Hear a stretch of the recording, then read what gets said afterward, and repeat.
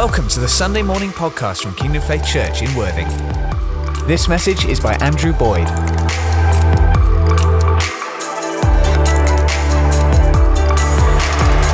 Well, God is so good. Why have I asked Kai to tinkle away in the background there? It's because most of what I'm going to be doing here is reading scripture. Is that all right? There are some amazing scriptures. We had a great prayer meeting earlier and we were reading some of those out. It's Advent. And Advent means the King is coming. And we celebrate in two directions. We celebrate the one who was and who is to come. We celebrate, we look back to that first Christmas where the King came as a baby, as a refugee of questionable, as some people would have thought, parentage, where a king tried to slaughter him by slaughtering all the children. He survived all of that. He came knowing what he would face, knowing what would happen to him. He came willingly because his name is Emmanuel, God with us. Not a God who kept a distance, but a God who saw and who loved and who came and engaged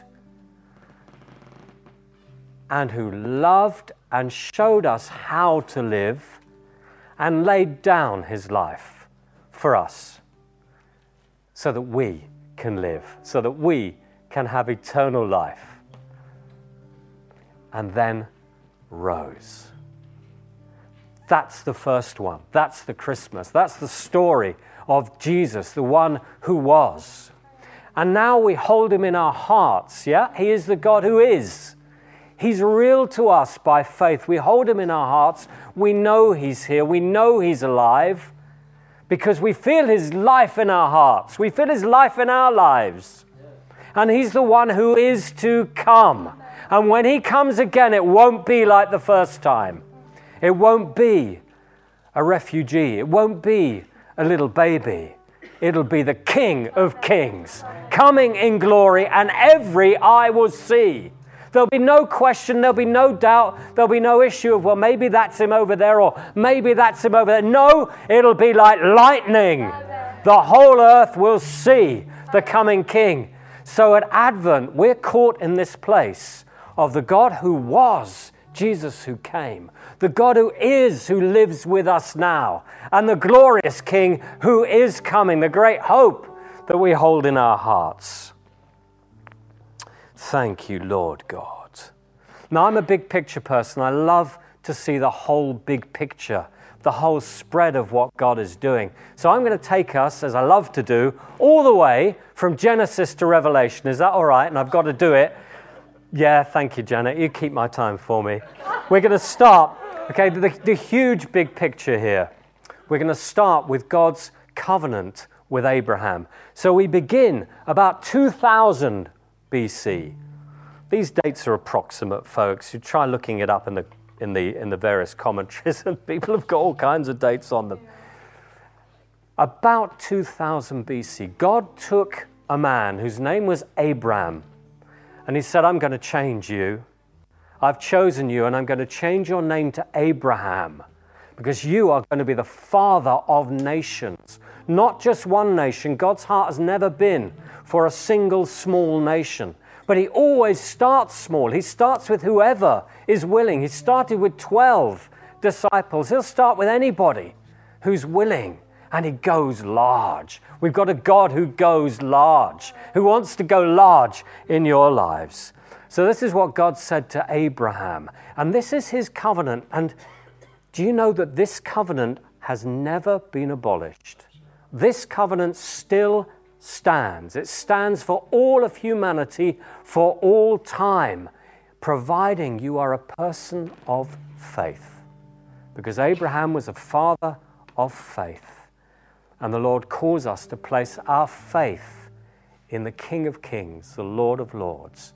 If today you wonder, Jesus, are you in my life? Are you outside my life? I'm not absolutely sure. I've never actually said anything. I've just kind of assumed. Well, then today is the day when you can take your faith and place it in his hands. So that today, Advent can be really special for you. Today can be the day when you say in your heart, come, Lord Jesus, into my life. And he will come because he is faithful. I would just love you to finish this morning with a sense of God's amazing faithfulness to the whole of humanity, to the whole of human history, and to you in particular. He has us all in the palm of his hand, and he has you in the palm of his hand if you place yourself there. That's all you have to do. Christian message is so simple. It's trust. Just trust him. Just trust him. So this is what God said to Abraham. As for me, says the Lord, this is my covenant with you. You will be the father of many nations. I will make you very fruitful. I will make nations of you, and kings will come from you. I will establish my covenant as an everlasting covenant between me and you and your descendants after you for the generations to come, to be your God and the God of your descendants after you. This covenant still stands. And do you know what that means for you? How many people in this room have got children? Have you heard what God has spoken over your children just now? Did you hear that? That he is faithful to the person who places their faith in his hands, to your descendants forever. Do you hear that? To your descendants forever, the ones you hold in your heart, the ones you pray for, the ones you sometimes wonder, will they ever? Will they ever? God's promise. This covenant with Abraham is his covenant to you, person of faith, to your descendants forever. So can we just take hold of that now? Thank you, Lord, for your faithfulness to me. Thank you, Lord, for your faithfulness to my children.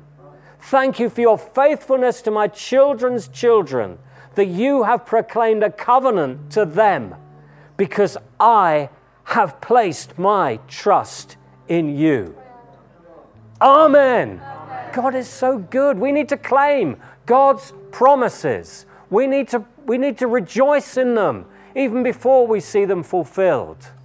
That covenant still stands. Are you blessed?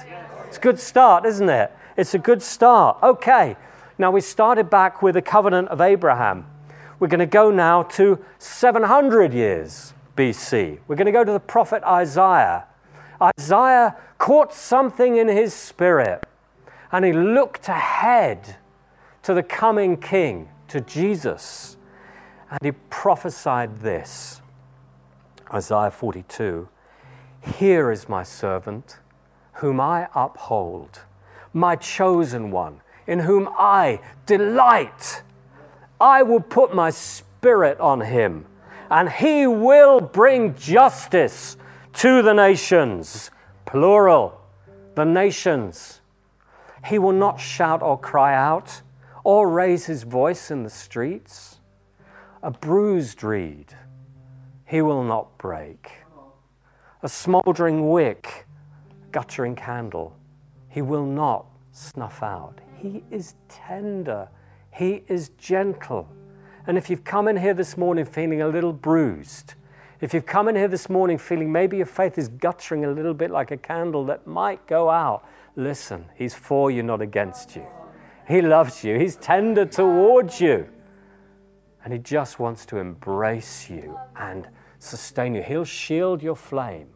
Give him that flame and he will shield it. "I, the Lord, have called you in righteousness. I will take hold of your hand. I will keep you and will make you to be a covenant for the people and a light to the Gentiles." The Gentiles are those who are not Jewish. "To open the eyes that are blind, to free captives from the prison, and to release from the dungeon those who sit in darkness, See, the former things have taken place, and new things I declare. Before they spring into being, I announce them to you. Isaiah, a Jew. Remember, Abraham wasn't a Jew. Father of nations. But then God always starts with whoever is available. So he takes a people and he says, you will be my special people. But it's not just for you. It isn't just for you. This is for you to be a blessing to the nations, because that's what I proclaimed over Abraham. You will be a blessing to the nations. But it won't stop with you. Because my heart, says the Lord in Isaiah, is that you will also be a light to those who are not Jewish. God's heart's for the whole world. But what I really want to get here is quite clearly, God has not finished with the Jewish people. He has not finished with the Jewish people. His heart is still for them. And one day there is going to be a church of Jew and Gentile, Jew and non-Jew, and we will rejoice together because God has not finished with them. Okay, let's go forward in time, 500 years BC now, to Malachi. I, the Lord, do not change. So you, Jewish people, the descendants of Jacob, God took Jacob, changed his name to Israel. God took Abraham, changed his name to Abraham. God changes your name and your destiny when you put your life in his hands. You are not destroyed. God does not change. He will never see his people destroyed. Ever since the time of your ancestors, you've turned away from my decrees and you haven't kept them.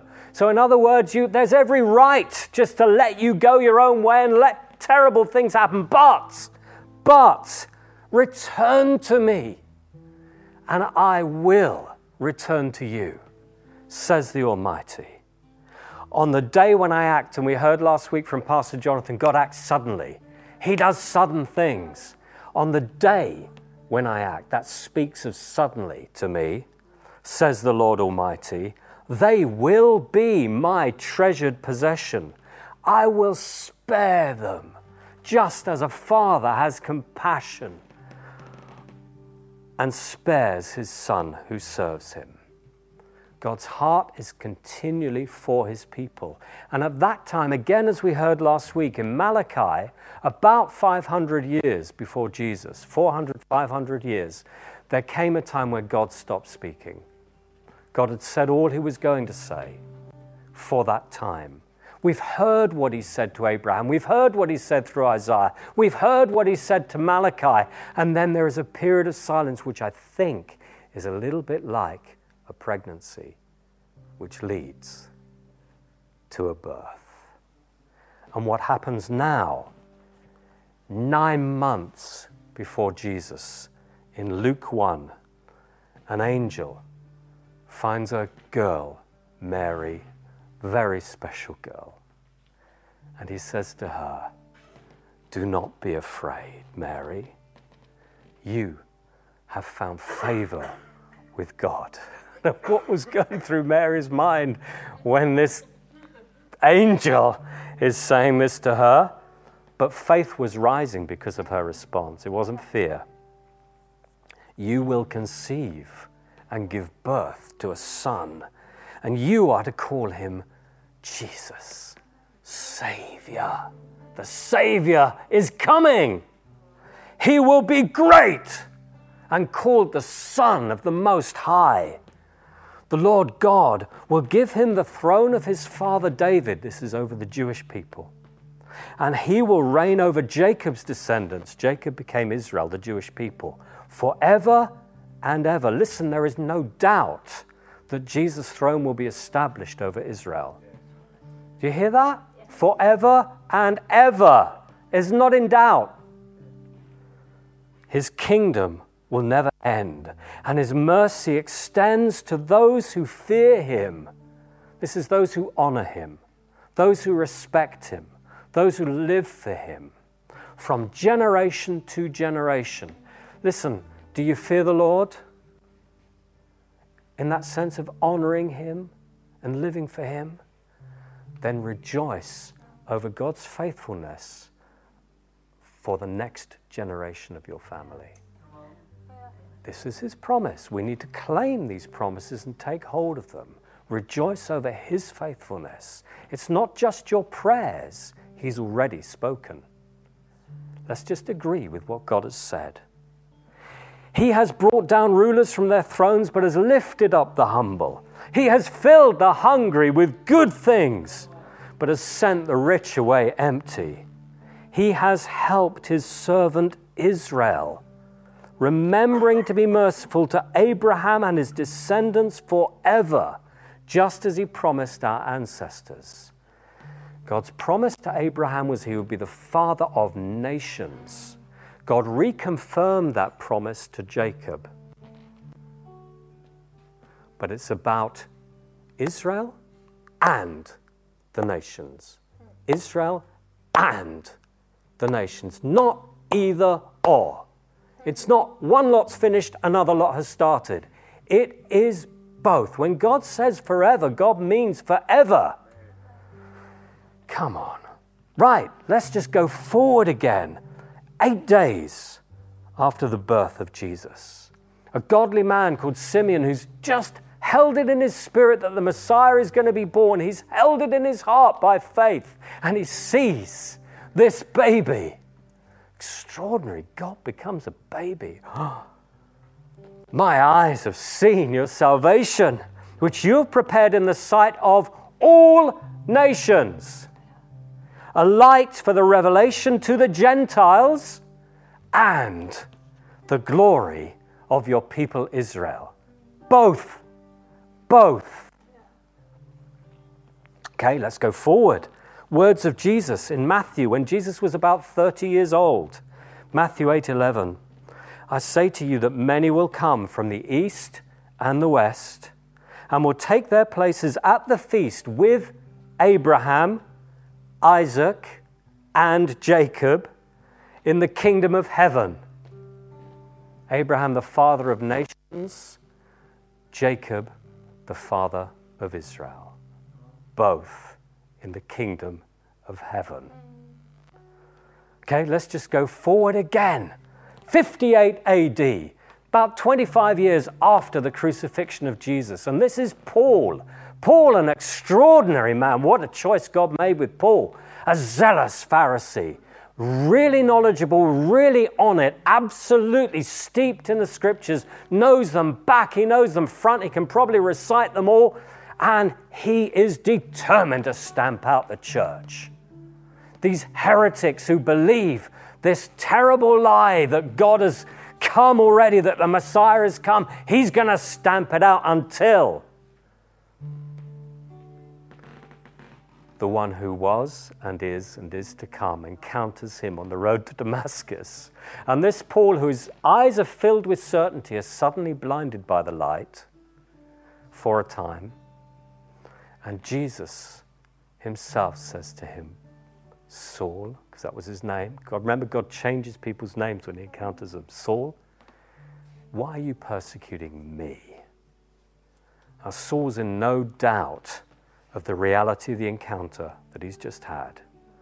But he is gobsmacked to realize that actually in persecuting Christians, this zealous believer is persecuting Christ, the risen Christ, who is the Messiah.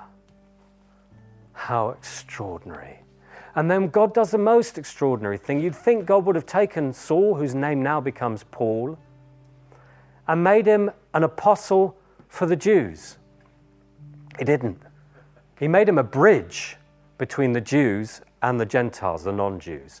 Paul, who knew the whole Jewish thing back and front, knew it in every which way. This one, because his life has totally changed, he is now totally for the church. The father of the church, he reaches out to the Gentiles, the non-Jews. And he has to deal with a lie. And the lie is God has finished with the Jews and it's now the time of the Gentiles. That's the lie that Paul has to address. And he does so all over the place, but he does it in Romans 11. And he says, I ask you then, did God reject his people? By no means. God didn't reject his people. He foreknew them. He knew what they would be like. He knew what would happen to Jesus. He knew that they would be stiff-necked. He knew that they would refuse it, but God did not reject them. He just knew what would happen. And again I ask, did they, the Jews, stumble so as to fall beyond recovery? Not at all. Not remotely. Rather, because of their transgression, their wandering from the way, salvation has come to the Gentiles to make the Jews envious. And when you look at what is happening currently in Israel, you see that the Jewish people are coming back to that land from across the world where they've been persecuted. And it's in countries like the Ukraine where Christians are reaching out to the Jews in those lands, and they are becoming Messianic Jews, Jews who know their Christ. They're bringing Jesus with them into Israel. And that's where the conversions are taking place. At the moment, it's going to change. The word tells us it's going to change. But at the moment, the revival that's taking place amongst Jewish believers is amongst those who are coming into the nation, who have encountered Christians like you, and when they look at you, they say, "What have you got? What have you got?" Because I recognize it. I recognize what you've got is what I have been longing for. What you have is authentic and it's real.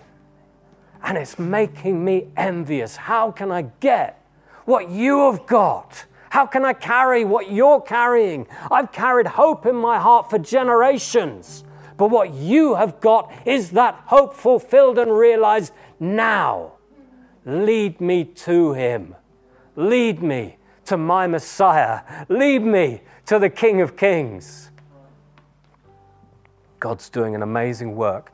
Watch what God is doing. Watch what God will do, because he's the one who was, who is, and who is to come. And Paul continues to say, look, it's like an olive tree. The Jews are like an olive tree. And if some of the branches have been broken off because of hardness of heart, and you're just like wild branches, you're just like wild trees that have been grown up there. If you, a wild olive shoot, you've just been grafted in with the others.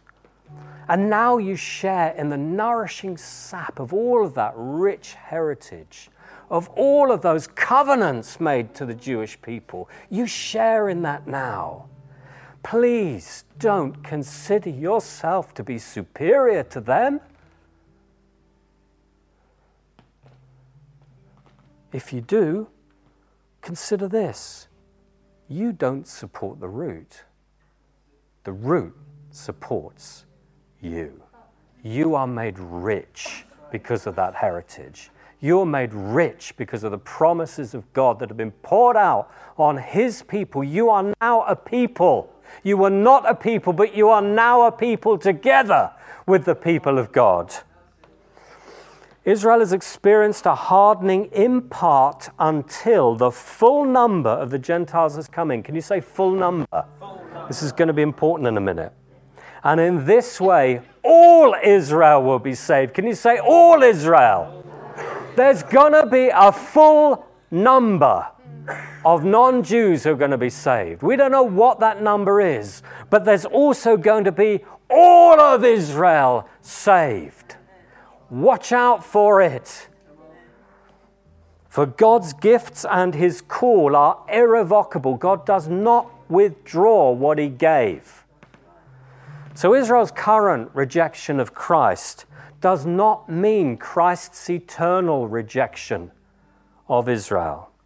The day is coming when the scales are going to fall from their eyes and they will see and recognize their Messiah. And part of that process is you, people of God. They will see you and be envious. And in Romans 11, Paul is quoting multiple prophets and prophecies from the Old Testament. He does it a lot. And there's an important thing to get hold of here. He's quoting Isaiah and Jeremiah. With prophecy, there are often multiple fulfillments. Because the pattern of human history repeats itself. The purposes of God do not change. I, the Lord, do not change.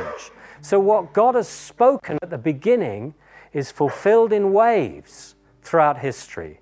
The real mistake that the Jewish people made was that they looked at the coming King in glory and the prophecies from Isaiah of the baby born in a manger in Bethlehem, loads of them. They mixed the two together and they were expecting this coming King in glory, and they missed it. They missed it because they needed to see the full counsel of God. Both are true. So when we remember Christmas, his first coming, let's also rise in faith and expectation towards his second. Okay, we're going to go forward now in history. Actually, I don't know to when, but let's just wind it forward from the book of Revelation, which was written between 68 and 96 AD, depending on who you want to believe. I don't know when it was written, and I don't know when it's written about either, but it's written about the end of human history, when the King comes back and restores his reign and his rule and his government and comes back for one unified church of Jew and Gentile and all, no denominations, folks. Forget them. We only see in part. It's all going to be stripped away. We're going to go, oh, really? Wow. And what is it going to be like? Let's just let your hearts rise. Revelation 1. Look, he's coming with the clouds, and every eye will see him, even those who pierced him. God's Jewish people will see him, and all the peoples on earth will mourn because of him. Why mourn? We won't be mourning, right? We're going to be rejoicing, but they're going to mourn because they go, we missed it.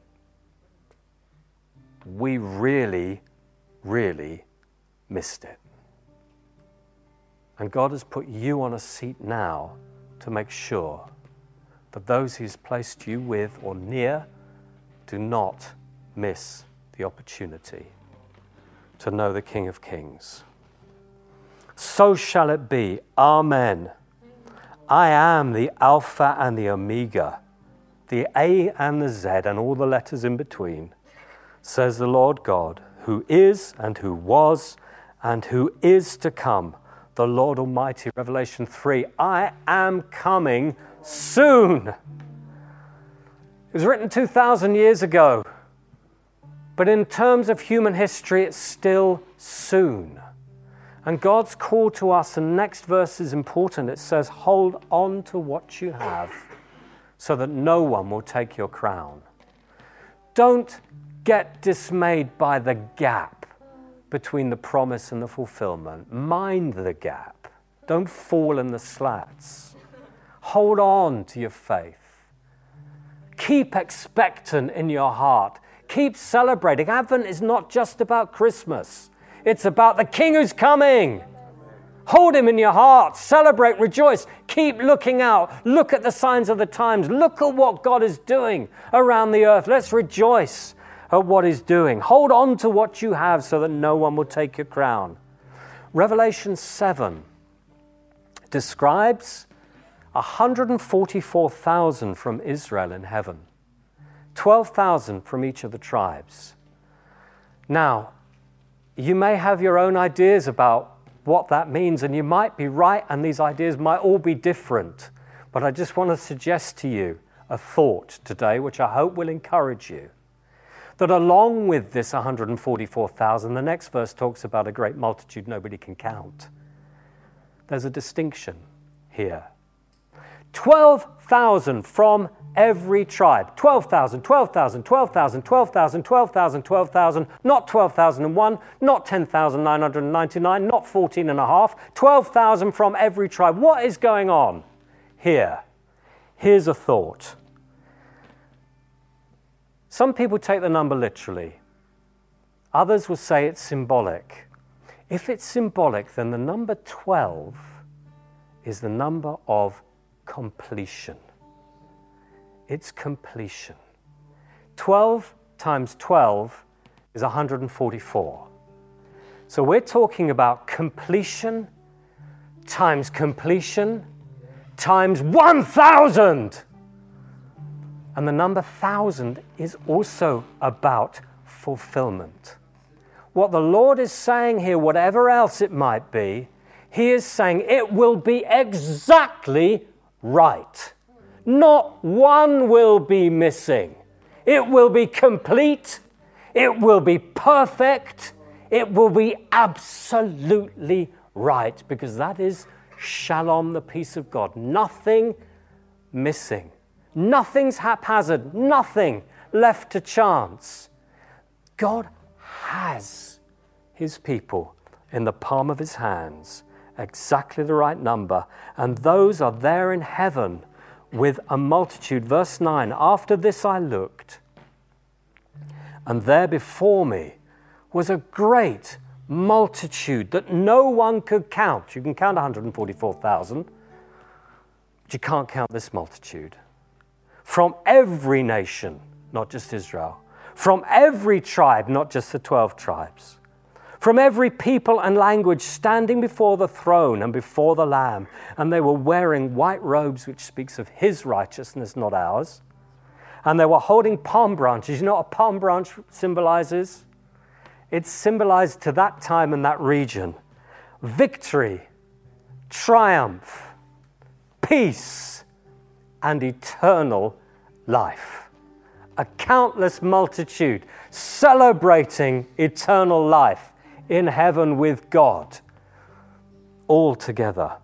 And they cried out in a loud voice, salvation belongs to our God who sits on the throne and to the Lamb. And listen, this is what it looks like. Revelation 21, you see, we're nearly at the end of the whole book here. Then I saw a new heaven and a new earth. For the first heaven and earth had passed away, and there was no longer any sea. So this earth is two-thirds covered with sea. This is going to be extraordinary.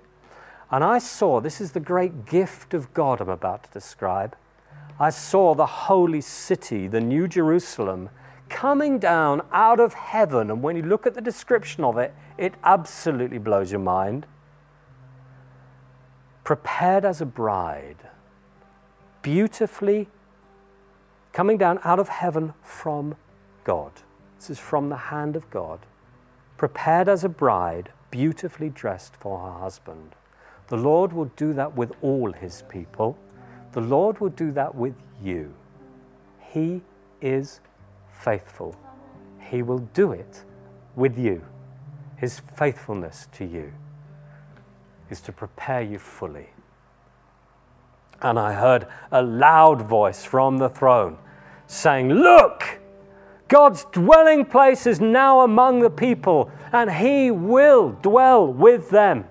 They will be his people, and he will be their God, and God himself will be with them and be their God. He will wipe away every tear from their eyes. Every tear. There will be no more death. There will be no more mourning. There will be no more crying. There will be no more pain. For the old order of things has passed away. This is Advent, folks. This is what we're looking forward to. He who was seated on the throne said, I am making everything new, including you. Then he said, write this down, for these words are trustworthy and true. He's just saying, underline it. It's true. Write it down. Remember it for all time. And then he says, those who are victorious will inherit all this, and I will be their God, and they will be my children. And sometimes that word victorious is translated those who overcome. And we read elsewhere in Revelation what it means to overcome. What is it we need to overcome? It's the world and all of its temptations and trouble and dismay. It's the flesh, which is our desire to live for ourselves in a place of greed and fear. And it's the enemy whose desire is that you do live for yourself in a place of greed and fear and keeps prodding those appetites. We overcome the world, we overcome the flesh, we overcome the devil. How? By the blood of the Lamb. Jesus has done it. He has done it for you. He's done it for you. Just receive it by faith as you receive him by faith. He's done it by the blood of the Lamb and the word of your testimony, which means sometimes we look adversity in the face. Forgive me, Tom, you are currently adversity. We look adversity in the face, and whatever that expression is saying towards me, I will declare the goodness of God. I will declare the faithfulness of God. I will declare the victory of God. I will not be intimidated. Bless you, Tom.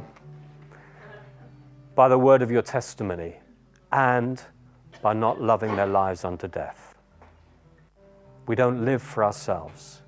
We live for the King of Kings. We live to serve him. My life is not my own. His life is my life. That's the gift I've received. And my tiny gift back to him is, well, take my life, Jesus, for what it's worth. But thank you for yours, for eternal life given to me. And Jesus says, Revelation 22, right at the end of the book, look, I am coming soon. My reward is with me, and I will give to each person according to what they've done.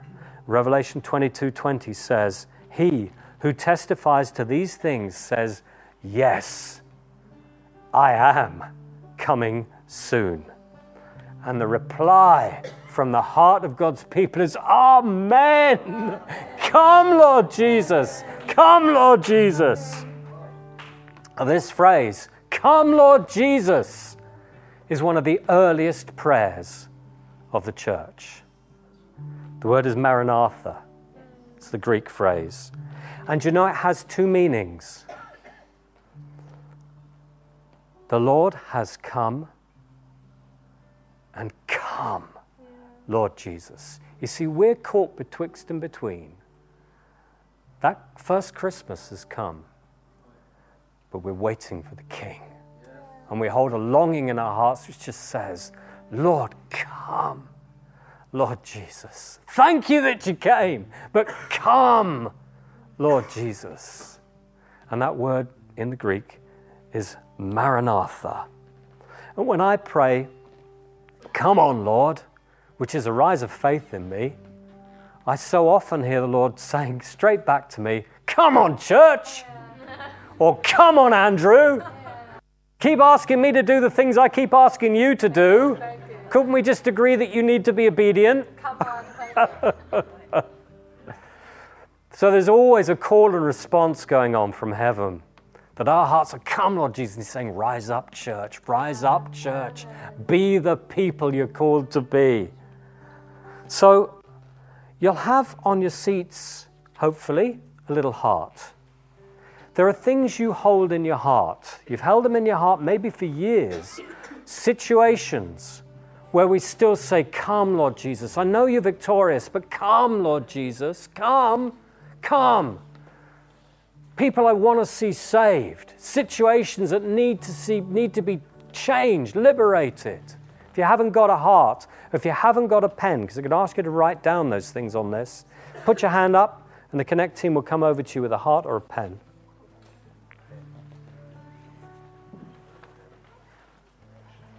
Take a moment just to think of one or two situations in your life, in our lives, where we're still waiting to see the fullness of his rule and his reign, where we're waiting to see the Prince of Peace break through.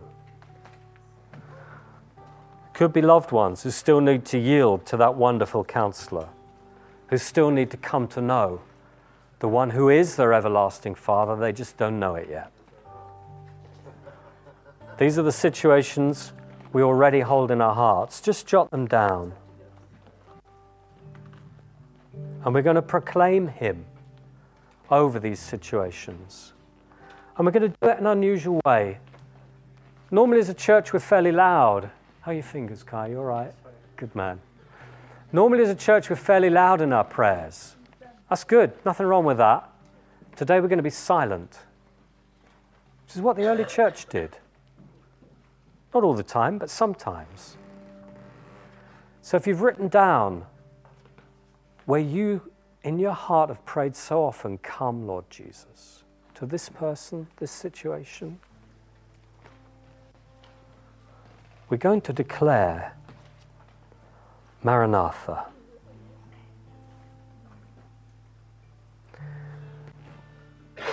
And the way this was sometimes done in the early church was in complete silence, with a rhythm of breath, no other prayers, no other thoughts, no what does it mean, who am I talking about? Lord's heard these things, right? They're on your heart. They've been on your heart for years. He doesn't need any more explanation. What we're doing is proclaiming. Ma-ra-na-tha. Just with the rhythm of breath. Ma-ra-na-tha. Come. Lord Jesus. We're not even going to say a word, but we're going to spend 2 minutes in silence. Just breathing in and breathing out, and in our mind saying, come, Lord Jesus. Maranatha. And in our mind declaring, come, Lord Jesus has come. Okay? So 2 minutes. I can see some of you are up for doing this for longer. Can you sense the presence of the Prince of Peace? You hold these in your hand, and he holds you in his mighty hand. And we have declared over these situations, come, Lord Jesus. So now we're going to declare that out loud. We have the next slide, please.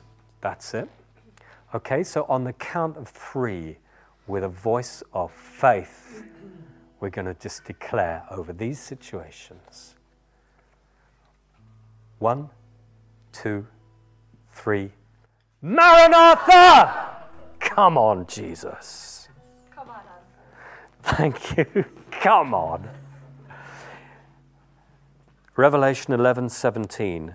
We give thanks to you, Lord God Almighty, the one who is, the one who was, and the one who is to come, because you have taken your great power and you have begun to reign.